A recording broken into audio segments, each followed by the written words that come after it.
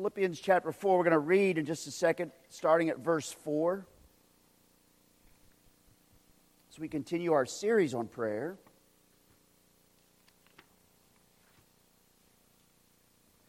And so out of reverence for God's word as it is read, please join me by standing. Rejoice in the Lord always. Again, I will say rejoice. Let your reasonableness be known to everyone. The Lord is at hand. Do not be anxious about anything, but in everything by prayer and supplication with thanksgiving, let your requests be made known to God. And the peace of God that surpasses all understanding will guard your hearts and your minds in Christ Jesus. This is the word of the Lord. Thanks be to God. Let's pray. Prayer, Lord. We need the spirit of supplication and prayer that we may confidently come into your presence often. May this sermon tonight and may this whole sermon series that we've been doing on prayer give us all a bit more zip and more pep, more support in praying often and praying regularly as children coming to a Father who is ready and able to help us. In submission to our Lord Jesus we pray. Amen. You may be seated. The sermon notes are on the back of the worship guide. So Hannah was a praying woman. Neil read for us 1 Samuel 2. If you go back to 1 Samuel chapter 1, you will remember that Hannah was a praying woman. She prayed in chapter 1. You remember the scene. She prayed for a son. Remember, it was such an odd situation. She's praying, no words are coming out of her mouth, her lips are moving, and Eli thinks she's a drunk woman, right? But she was a praying woman. And then you hear her after her son is born. She's praying.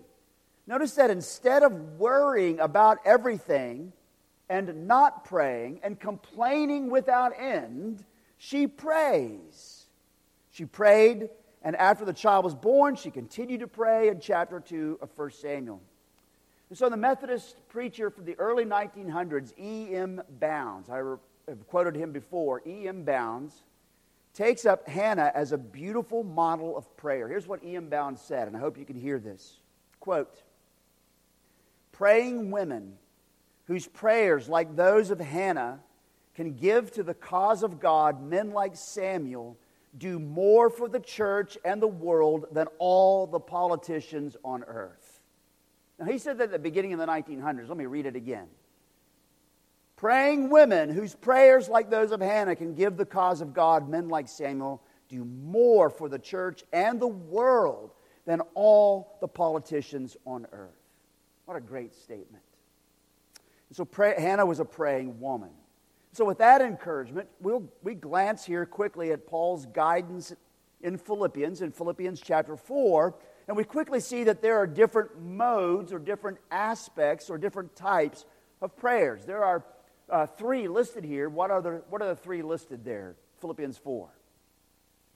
Do not be anxious about anything, but everything by prayer and with thanksgiving, right? So right there's three: prayer, supplication, thanksgiving, right? So there's just different types of prayers. Okay, those three hit his list right up front. So tonight we're going to walk through the different types of prayer. Not all of them. It won't be exhaustive. You might be exhausted when I get done, but it won't be exhaustive like an A to Z sermon that someone said the other day. Yes. But it will be extensive enough, I hope, to give you lots to work with. So as we jump in, we need to state that the school where we get our lessons on types of prayer is clearly the Scriptures. The Shorter Catechism puts it this way: what rule has God given to direct us how we may pray? The whole Word of God is of use to direct us. And then it goes on from there. But the whole of Scripture. And yet, there are some special places where we gain the most assistance on prayer, on types of prayer and so forth. And they are the Psalms, but also 1st and 2nd Chronicles. Most people don't realize that, but that's the point of 1st and 2nd Chronicles, is prayer. So you gain a lot of encouragement and guidance in prayer in 1st and 2nd Chronicles, but also Paul's prayers in his letters, and then, of course, the Lord's Prayer. Right? So there's several places specifically.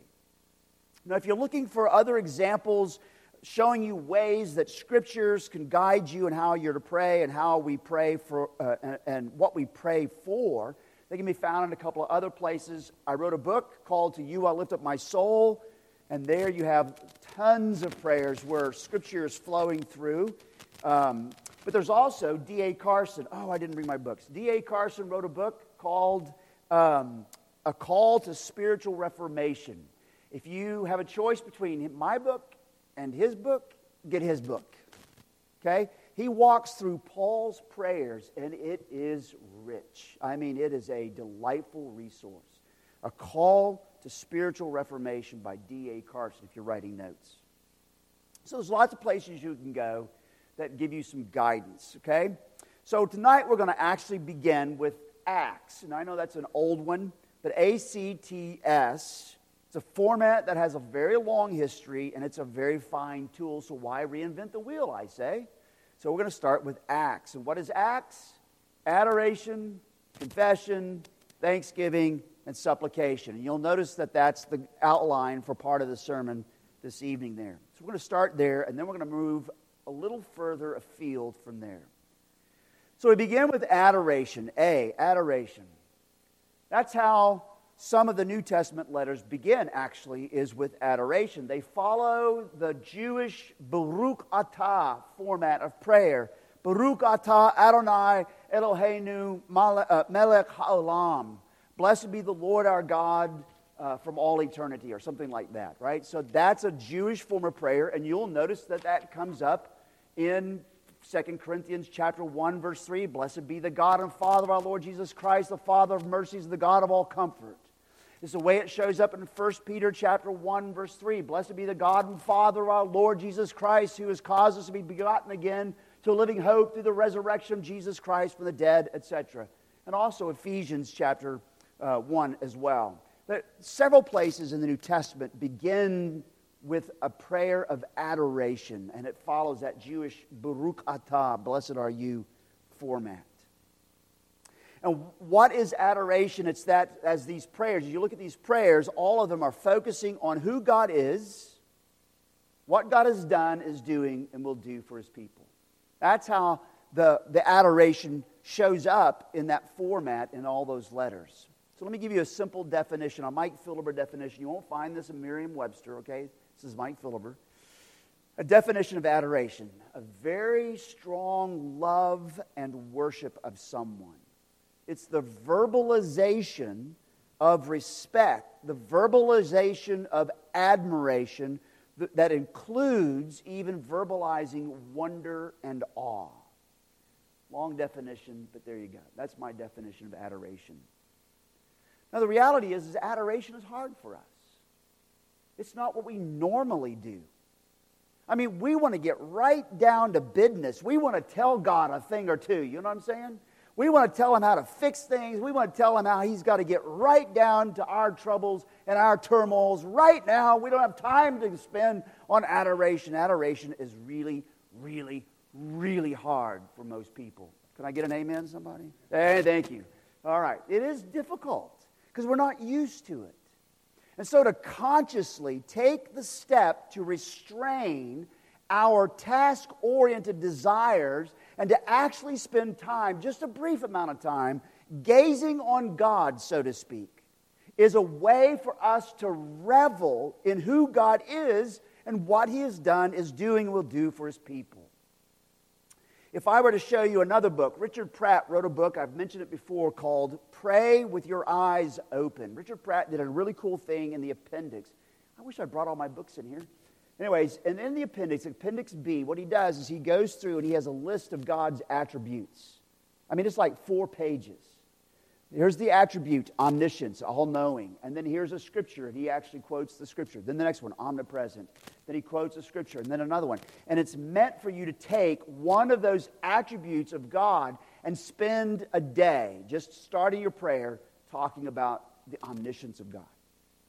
And then move to prayer. Thank you, Lord. You are a God who knows all things. You know, if I get stuck in a nursing home and my family forgets that I'm there, you don't forget me. Nothing hides me from you, right? Adoration. It's a great place to go, and that is a good tool. If you get a chance to get that book, which you should, then you need to see that in one of the appendices. It's beautiful. And so then that's a great place for us to begin, is adoration. There's where we start, adoration. Then we move beyond adoration, we come to confession.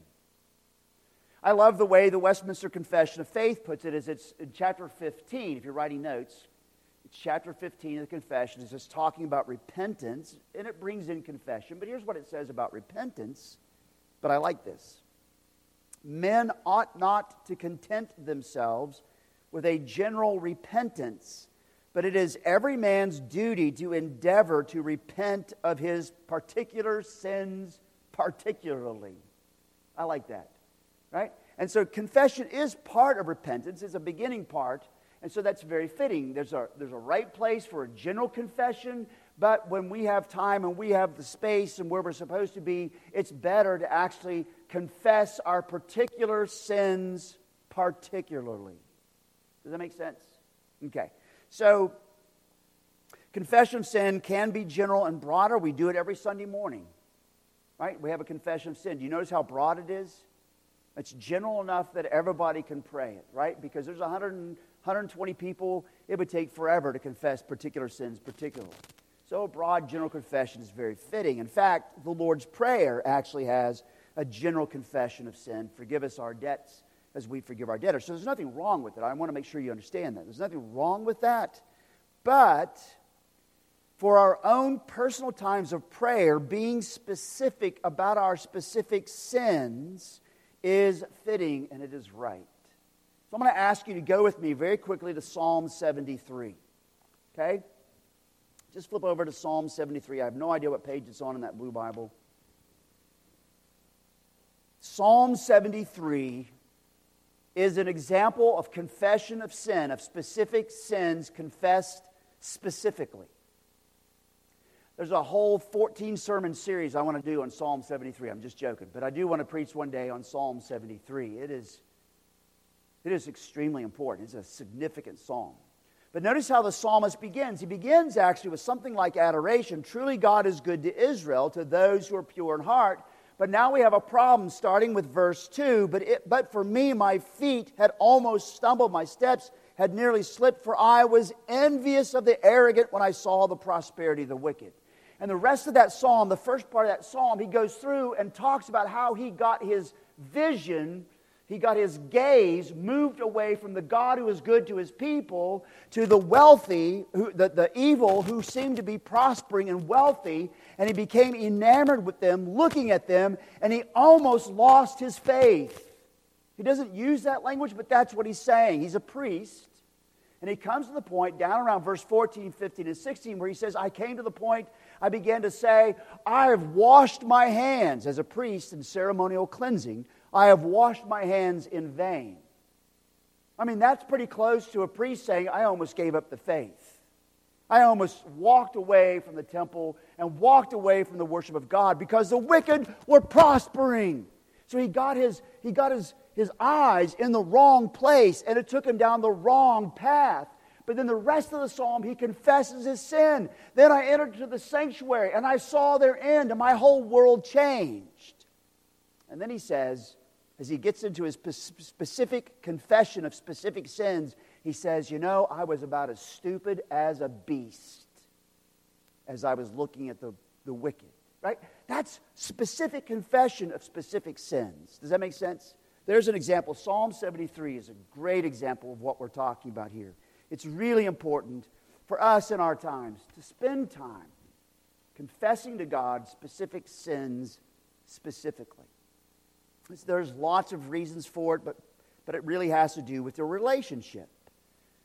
Confession is the beginning of genuine repentance. It's like godly sorrow. It's just the beginning. It's not repentance. I cannot emphasize that enough. If you want to know more, go listen to Wes's class he did for 1.5 million weeks on repentance and forgiveness.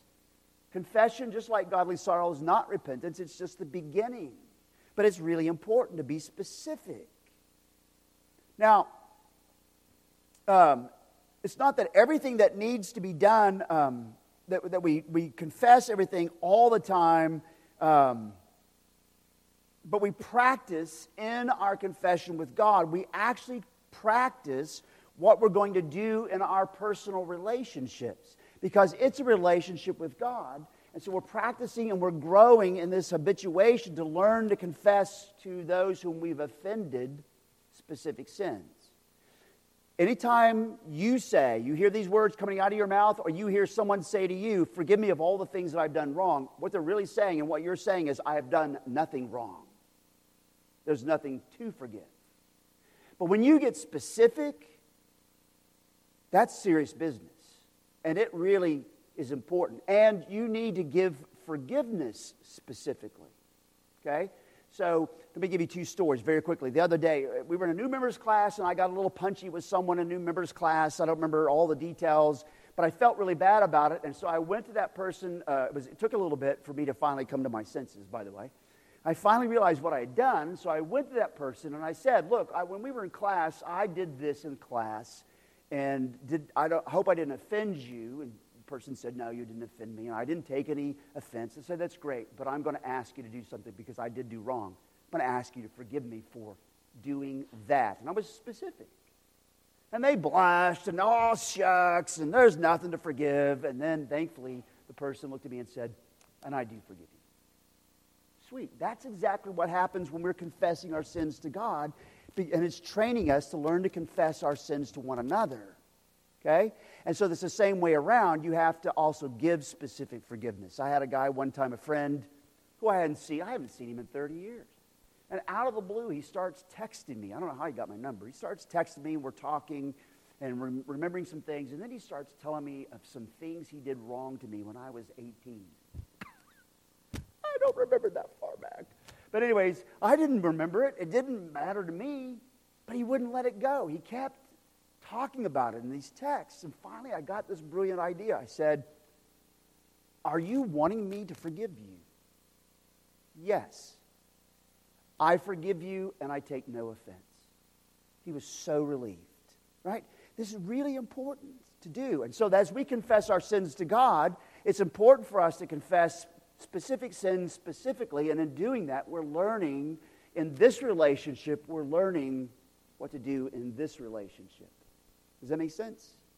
Okay, so confession of sins. By the way, Psalm 130 that we read in our responsive reading gives you loads of encouragement and inspiration on making a habit of confessing sins. The forgiveness and the mercy of God. He does not keep an account of our sins as we come to Him. He does forgive. So let that be an encouragement to you. So adoration, confession. The next one is thanksgiving. Very good.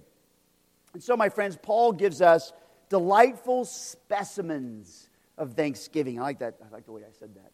The delightful specimens. Sounds like a medical class. Anyways, so he gives us delightful specimens of thanksgiving, and it's actually thanksgiving about people. And he does it in prayer. I'm going to give you two illustrations, both of them from 1 Thessalonians. You could also go to 2 Thessalonians and see the same thing. He loved the Thessalonians. He had lots he gave thanks for them. But here's two. In 1 Thessalonians 1, verses 2 and 3, he says this: we give thanks to God always for you, constantly, mentioning you in our prayers, remembering before our God and Father your work of faith and labor of love and steadfastness of hope in our Lord Jesus Christ. And then again, when you get to chapter 2 of 1 Thessalonians, verse 13, we also thank God constantly for this, that when you received the word of God, which you heard from us, you accepted it not as the word of men, but as what it really is, the word of God, which is at work in you believers. In both of those situations, he's very specific about what he gives thanks for them, about them for to God. Now, that's pretty cool. Thanking God for specific traits in specific people. That's delightful. And so I would say and encourage you to set aside time to give thanks. Ladies, give thanks for your husbands and his marvelous traits. Please. Right? Husbands, give thanks for your wives and their deep faithfulness. Right? Those are good things to do. Give thanks for your kids. Your adult kids and that one good decision they made. Or two, maybe. Or three. Give thanks for your adult kids. Give thanks for specific things. Be a thankful people. Thanksgiving should also show up for things that God has done. This should go without saying. We should be praying, giving thanks for answered prayers, even the prayers that God answered in ways that were far different than the way we told Him they needed to be answered. Right? We need to give thanks for those answered prayers. We need to give thanks for God's providential actions. Specifically, for example, like when God brings about things you had no ideas you needed. You need to give thanks for God's scriptures. Especially like when you're reading a passage or hearing a sermon over a passage that you have read 167 times, and all of a sudden, for the first time, the lights come on and they're brilliant, and you go, oh, I never saw that. Give thanks for God's holy scriptures. My friends, we are supposed to be the most thankful people on the face of the earth. All the way through the New Testament, we are commanded to give thanks. You heard it in the call to worship. Did you notice in the call to worship from Colossians 3, 15 through 17? Paul says it 3 times in 3 verses. Be a thankful people. And he makes it also part of the center of our faith. For example, earlier in Colossians, in chapter 2, verses 6 and 7, he says this, therefore, as you have received Christ Jesus the Lord, so walk in Him, rooted and built up in Him, and established in the faith, just as you have been taught, abounding with thanksgiving. We're to be, and the Greek word is Eucharist. Eucharisteo, I think is the official word. We're to be the Eucharistic people. By the way, that's the same term used for the Lord's Supper. We're to be the Eucharistic people. We live in a world that is anti-Eucharistic, right? It's very humanistic. It's very much about everything else other than Thanksgiving. I mean, think about Thanksgiving's coming and how many people are going to thank God, right? It's far few people. Christians should be the most thankful people. We're saved and called to be a thankful people. Anyway, so Thanksgiving. And so adoration, confession, thanksgiving, and now we come to what most people think is the primary piece of prayer, and that's supplication. And so this is the S in that acronym, ACTS. Now I'm going to make this very, very short because most people think of this alone as the primary aspect of prayer, though it's actually just a part of prayer. I realize there are different nuances to these words, but all of them, like supplication, petition, entreaty, invocation, and so forth, all of them generally come to the same thing. It's about asking God for to do specific things, or asking God for something or to do something, right? That's what prayer ends up moving into. And that's fitting and fine, and we should go there. I mean, you can't miss it in the Lord's Prayer. I'm going to talk about the Lord's Prayer briefly here in a minute. But you can't miss it. It's right there in the Lord's Prayer. Hallowed be thy name, thy kingdom come, thy will be done on earth as it is in heaven. Give us this day our daily bread. Lead us not into temptation, but deliver us from evil. We're supposed to ask God for things. And you already know that, so I don't have to spend a lot of time on that. Okay? So there you go. ACTS, adoration, confession, thanksgiving, supplication. And so Acts is a good place to begin as you think of types of prayer. And all 4 of those topics actually do show up in some form, some heavier, some lighter, in the Lord's Prayer. All 4 of them do. Hallowed be thy name is just as much about adoration as it is supplication. Your name is deserving of being hallowed, of made holy in a world that doesn't hallow you. And so we pray that more people would. So that's adoration and confession. You have confession, forgive us our debts as we forgive our debtors. You have thanksgiving in the doxology at the end, for thine is the kingdom and the power and the glory forever. And you have supplication that runs all the way through. The reason why I mention that, because ACTS is Bible, okay? It's biblical. All right. Now, there are other legitimate types of prayer. There is, for example, lamentation, and the second one after that is imprecation. Both of those are forms of supplication. Lamentation and then imprecation. So let me talk about lamentation. J. Todd Billings wrote a book called Rejoicing in Lament. He wrote this book as he was going through cancer treatment at 38. It was a life-threatening cancer treatment. It was one of those blood diseases where they had to kill him almost. I mean, basically, they killed all of his bone marrow, and then he had to spend 6 weeks in a totally immune bubble in the hospital as they rebuilt his bone marrow. And they've told him, and he's 42 now, or 44, they've told him this is going to come back and it will kill you. inevitably. And so he wrote a book as he was going through that process. He's a Christian Reformed theologian, and it's called Rejoicing and Lament. And here's what J. Todd Billings said, quote, "Both the psalmist and Jesus show us that it is not irreligious. It is not irreligious to cry out in pain before God, to lament, to grieve.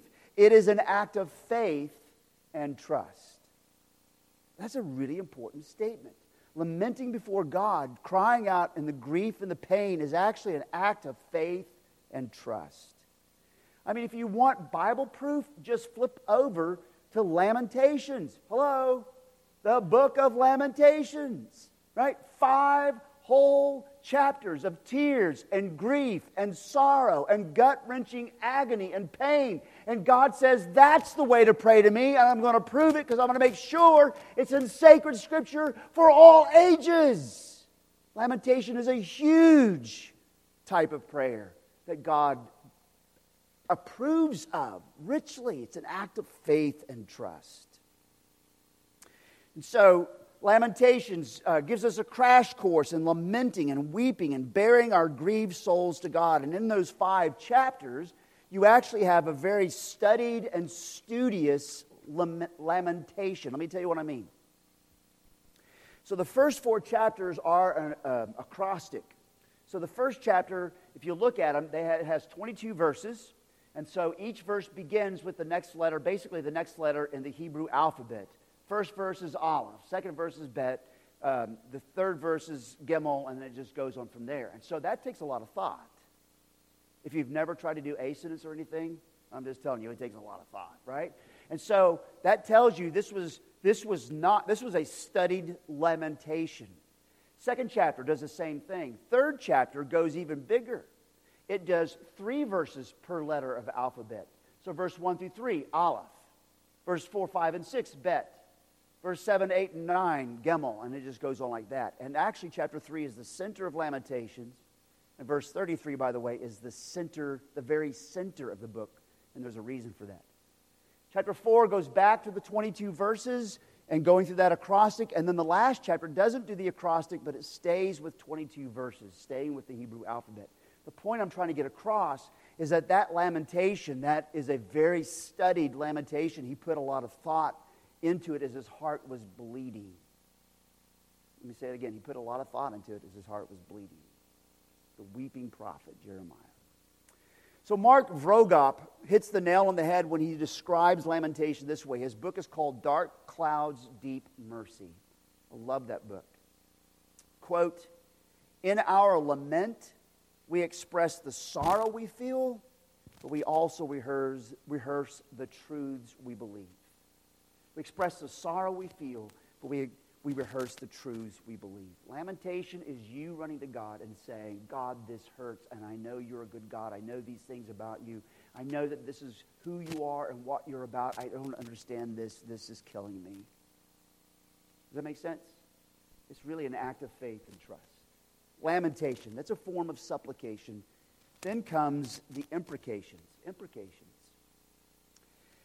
Now here's a good explanatory statement on what imprecatory prayers are. It comes from a PCA pastor, a young guy named Sean McGowan, in a teeny little book called Psalms That Curse. And here's how he puts it. Quote, "Psalms of imprecation, calling down curses." That's what an imprecation is, calling down curses. Psalms of imprecation are either individual or corporate laments. So it's a continuation of Lamentations. Psalms of imprecation are either individual or corporate laments that call on our Lord to bring judgment on an enemy. Now, I would add to that his statement that though the imprecations in Scripture, for example, are very personal, they are not about personal vendettas. They're very personal, but they're not about personal vendettas. God, strike him down. He cut me off before I wanted to get off on that exit on the turnpike. That's a personal vendetta. No, forbidden. Okay? That's not it. But it is very personal. You're actually asking God to be the God of justice that He is. And so, because the book of Psalms are the corporate hymnal of God's people, the imprecations are ultimately communal. They show up all over the book of Psalms. There's imprecations all the way through. I've given you examples in our morning prayers. Lord, if they will not repent, break their teeth in their mouth so that they can no longer devour your people. Right? That's an imprecation that comes right out of Psalm 10. Right? There's nothing wrong with doing that. It's right there in Scripture. God gave it to you to use it for those reasons. Imprecations are godly. Sometimes Christians get the willies when they think of imprecations. C.S. Lewis, for example, came to the point that he thought and said and wrote that the book of Psalms is not the inspired word of God because of the imprecations. Christians should never pray this way, he said. Oh, really? Well, that's funny because it shows up in the New Testament with just as much approval from God as it does in the Old Testament. And I'll give you an example in just a minute. Imprecations are important. It's where we are praying on behalf of God's glory and the good of God's people. They are prayers that are taking God seriously and longing for God's righteous judgments to be active in our time and active in our space and active in our moment and active in our season. They are so important that God made sure they were woven into the book of Psalms as well as, in the New Testament, woven into the heavenly liturgy of Revelation. Woven into the heavenly liturgy of Revelation. Let me give you an example. Revelation chapter 6, verse 9 through 11. So in Revelation chapter 6, here's what we hear. Verses 9 and 10. Let me read it to you. I saw under the altar the souls of those who had been slain for the word of God and for the witness they had borne. So he's looking in heaven and he sees this is in heaven, under the altar in heaven. They cried out with a loud voice. Listen to their prayer. O sovereign Lord, holy and true, how long before you will judge and avenge our blood on those who dwell on earth? That is a prayer of imprecation. Now I want you to notice the Lord's response. Notice the Lord does not respond as if he's insulted. Wow, I've never heard anything like that before. How could you do that up here in heaven? Oh, right? He doesn't blush with shame that his people would dare pray such barbaristic prayers. Instead, what does he do? Verse 11, Revelation 6:11. Then they were each given a white robe and told to rest a little longer until the number of their fellow servants and their brothers should be complete, who were to be killed as they themselves had been. The answer they get is, there's more to the story that even you know, but I will answer your prayer. And then when you go from Revelation 6, when you finally get to Revelation 8, the very first part, God finally answers the prayer in Revelation as he has the angels send down the vial of fire that's filled with the incense of the prayers of the saints, and it crashes into the earth, and then comes judgment. God doesn't say, how dare you? He says, I will answer it. Imprecations are biblical and they're Christian. My friends, when people are being harmed, when Christians are being harmed in other places, if we're not praying for them, I don't know who is. When someone has been harmed, sexually molested in a church, for example, and we're not praying imprecatory prayers in some sense, dear God, this is horrible. Bring your judgment. I mean, I don't want vindictiveness. I'm just simply praying, Lord, this is evil, and I'm agreeing with you, and I'm on your side. This is evil. You should act. That's biblical and Christian. And so imprecations are extremely important for us as Christians in our form of supplication. The last type I want to mention today is then meditation. So we talked about ACTS, adoration, confession, thanksgiving, supplication. We've talked about lamentation. We've talked about imprecations. And now we get to meditation. I'm not going to take too long on this, but I'm going to give you something here. With a little attentive deliberation, it becomes clear that none of the Psalms are stream of consciousness thinking. None of the Psalms are stream of consciousness thinking, where there's some kind of sets of words that were just spoken on the spot. Psalms and Lamentations are a very large body of examples of prayers that have come in with and under serious meditation. Now, don't get me wrong, Scripture does give plenty of examples of those who prayed in the heat of the moment and it receives God's approval. Like in 2 Chronicles, Asa. Or as we were going through the series on Nehemiah. Nehemiah was constantly praying from the hip. Right? I mean, that's how he was praying most of the time. Or even our Lord on the cross. Forgive them, Lord, they know not what they're doing. Right? In the heat of the moment. So those are fine. But what you notice is that most of the written prayers in Scripture are meditation prayers. They've been birthed through meditation. There's that other side of prayer that we need to focus on that comes through meditation. So teasing out, what is meditation then? Let me put it this way. There's all kinds of examples I wanted to give you, but we're getting close to time here. So meditation, teasing out a Bible verse. As you're reading your Bible in the morning, for example, teasing out a Bible verse and allowing that Bible verse to bring you into God's presence from different angles. Thinking about your favorite verse. Let's just, even the verses we read from Philippians, right? Do not be anxious about, rejoice in the Lord always. Again, I will say rejoice. And stopping and saying, Lord, rejoice. I'm supposed to rejoice in you, Lord. I'm supposed to rejoice in you, but I don't feel very joyful right now. There's confession, right? And as you think through that verse and you actually tease with it so that it works in you, prayer, that's meditation. Okay? Does that make sense? Is that a good example? Okay. All right. Or even just things in creation.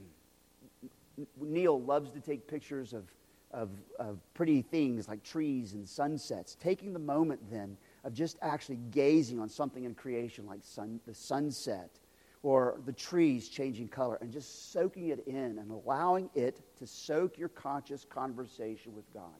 If nothing else, when you see colors exploding in creation, just stop and just tell God, I am so amazed, Lord, you are the supreme artist. Look at the beauty of colors. And this is just an emanation, as it were, of your own character. I'm amazed. That's meditation. Is that a good example? Okay, good.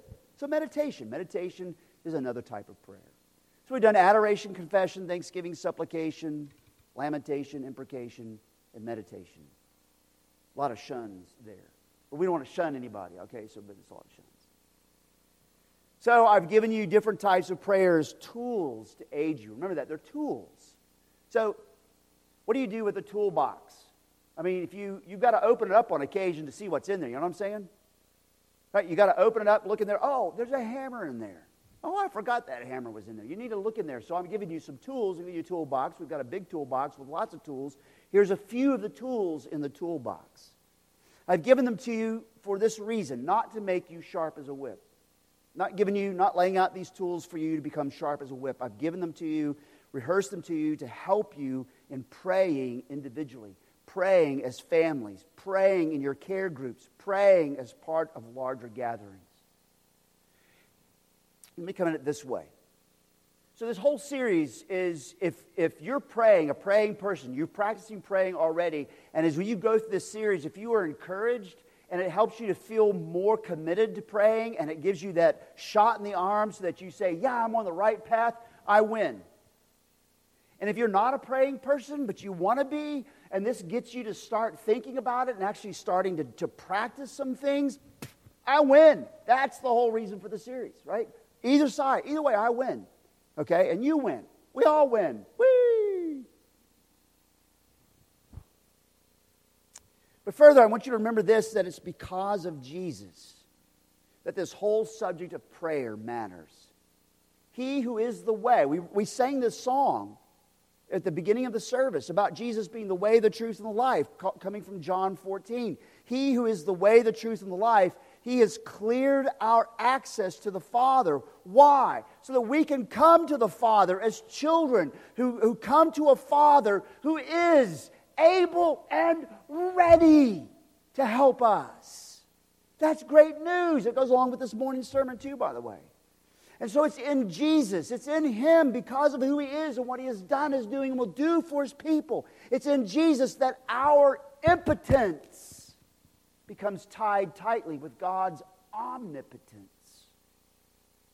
But also, as we pray, the Spirit, we find, is interceding in us, Romans chapter 8. And the Son also is interceding for us, Romans 8 and Hebrews chapter 7. I mean, think of that for a moment. As we pray, we're surrounded by the very one to whom we are praying to.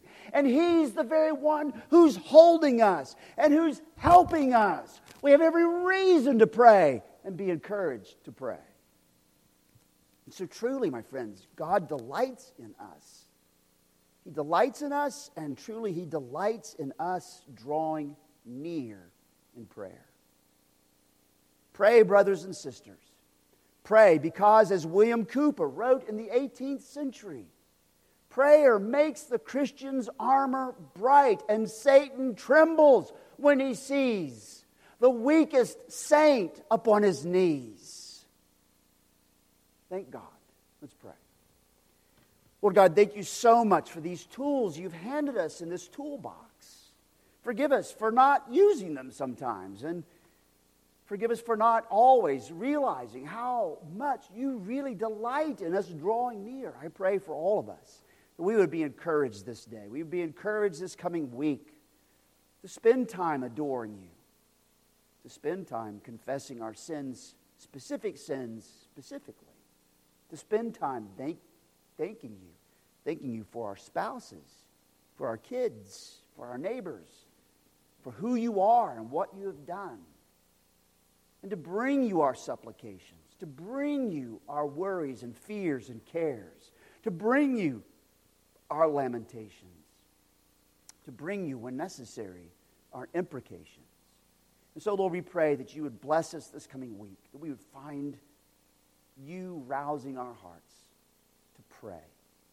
In Jesus' name, amen.